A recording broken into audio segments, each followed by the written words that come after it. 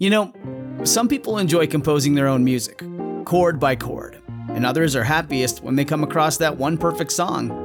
Work is not a lot different than that. Whether you prefer building your own workflow or using a pre-made template, with Monday.com, you and the team can work in a way that's comfortable for everyone. Tap the banner to go to Monday.com and build your own amazing workflow, or find an awesome template. No judgment. Hey, it's Amy Newmark. Please enjoy this rerun of one of my favorite episodes from last year.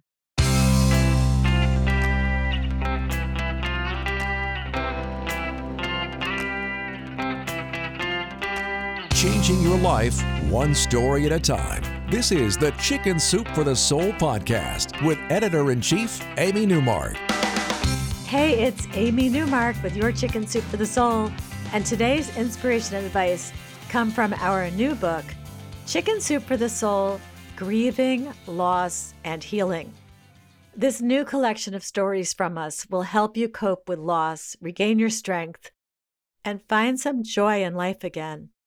I found the stories in it very relatable and helpful as I process my own losses and grieving, and I highly recommend it for you or for someone you know who is dealing with loss. One of the things I love about having 101 stories in our books is that there's always something that will work for each reader, something that seems like just the piece of advice that reader needs. And today's stories are about one tool that many people find helpful, and that is reviewing the life of your loved one as part of the grieving process. So Amy Trafton did this, as she describes in her story called Packing Up a Life. She says that after her mother died, walking into her little apartment was more than she could bear. But Amy needed to confront that lonely apartment because it needed to be emptied out in a few weeks. She says, as hard as it was to slowly sort through and pack up her things, in many ways, it brought me great comfort. It was my quiet time, away from the noise of everyday family life, where I had to be strong and not cry every second in front of my little girl who had just lost her nanny. Sorting through Mom's things was emotional hell, but it also felt, in a strange way, like she was still there and we were spending time together reminiscing about old times. I would shut the door and be transported back in time to when she was alive, when I would drop by for visits. Amy says she found some buried treasures, too. Secret envelopes revealed poetry her mother had written over the years. There were clippings and post-it notes of inspirational and humorous thoughts literally everywhere. Amy says it was like discovering a whole other side of her mother that she wishes she'd known better while her mother was still alive. And there was more to it. Amy says, as I was packing up my mother's life, I was also unpacking some of it into mine. Photos, books, and other personal mementos I couldn't bear to give away ended up on my shelves and on my walls. I started wearing her jewelry, her watch. I wrapped her favorite blanket around me as I watched her favorite movies. She goes on to say, people said they were just things, that you couldn't keep it all. That was true, but I was determined to keep whatever I could and also ensure that some of her treasured possessions were given to friends and family. These things are not just things. They are the last remnants of my mother's life. And when I wrapped myself in the soft warmth of her favorite lime green house coat, I could still feel her close to me.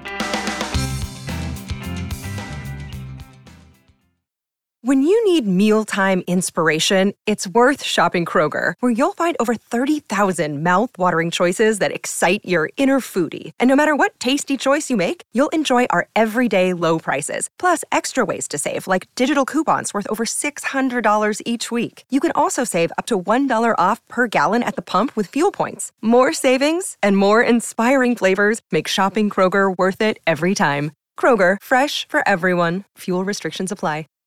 I totally get what Amy Trafton was saying about how going through her mother's things not only introduced her to the sides of her mother she hadn't known, but also allowed her to bring more of her mother into her own life. I felt the same way when I packed up my mother's things and found all kinds of lists and notes that I knew she had left for me. Notes that explained what things were, how many napkins were in each set, how many pieces of each kind of silverware she had, where her financial accounts were.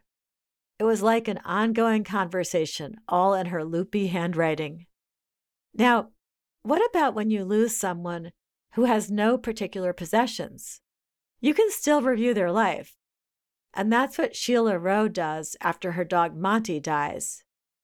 Yes, her dog, because we have some stories in this book about grieving for pets, because that is a universal experience. And not everyone understands that you need a tremendous amount of support when you lose your pet as well. In Sheila's case, the absence of their tiny dog is crushing them as they drive home from the vet. She and her husband and their 2 children are devastated. So Sheila tells them, okay, tomorrow night we're having dinner in the dining room. Your job is to find your favorite picture of Monty and bring it with a story that goes with it. Dinner in the dining room is usually reserved for Sundays and holidays, but Sheila decides that Monty deserves this dinner in his honor. Now, Sheila's mom had always done the opposite. She had told the family not to talk about people they had lost, saying that it would make them sadder. But Sheila says, Monty's death is the first grief experience for my children, and I want something more healing, more helpful for them. I don't know for certain how we will accomplish that. I place my trust in whoever put the idea for this dinner in my mind on my way home from the vet's office last night. So the next night, Sheila's kids, Max and Emma, don't just bring one photo of Monty. The dining room table is covered with pictures spanning all the years of the children's lives in which Monty was a part. They take turns showing a photo and telling a story that goes with it. Sheila says, as the dinner and storytelling come to a close, I feel the crushing weight from last night's car ride lifting. A light has come on. We see we have so many reasons to remember and celebrate our time with Monty. He had a good life with us, and we were enriched by having him in our family. That will be our focus. Now the family has a new tradition, different from the way Sheila grew up. When someone close to them dies, animal or human, they find healing through speaking about that person, reliving favorite moments. Sheila says, I know I am giving my children a more positive path to grief. I'm Amy Newmark. Thanks for listening to these stories. If you'd like to learn more about this new book, Chicken Soup for the Soul, Grieving, Loss, and Healing, go to our website, chickensoup.com, and click on the podcast button. You'll see the book there, and you can check out the front cover and the back cover and read more about it. And you'll find the book wherever books are sold, including Walmart, Barnes & Noble, Books A Million, your local independent bookstore, and Amazon. And if you have your own story to tell, head over to chickensoup.com and click on Submit Your Story to learn what topics we're working on and how you can craft a great Chicken Soup for the Soul story and join our family of writers. We're always looking for new writers, and half the stories in our new books are from people we've never published before. Please come back for our next episode for a couple of stories from our new book called Believe in Angels, stories about life-saving miracles that occurred with no earthly explanation.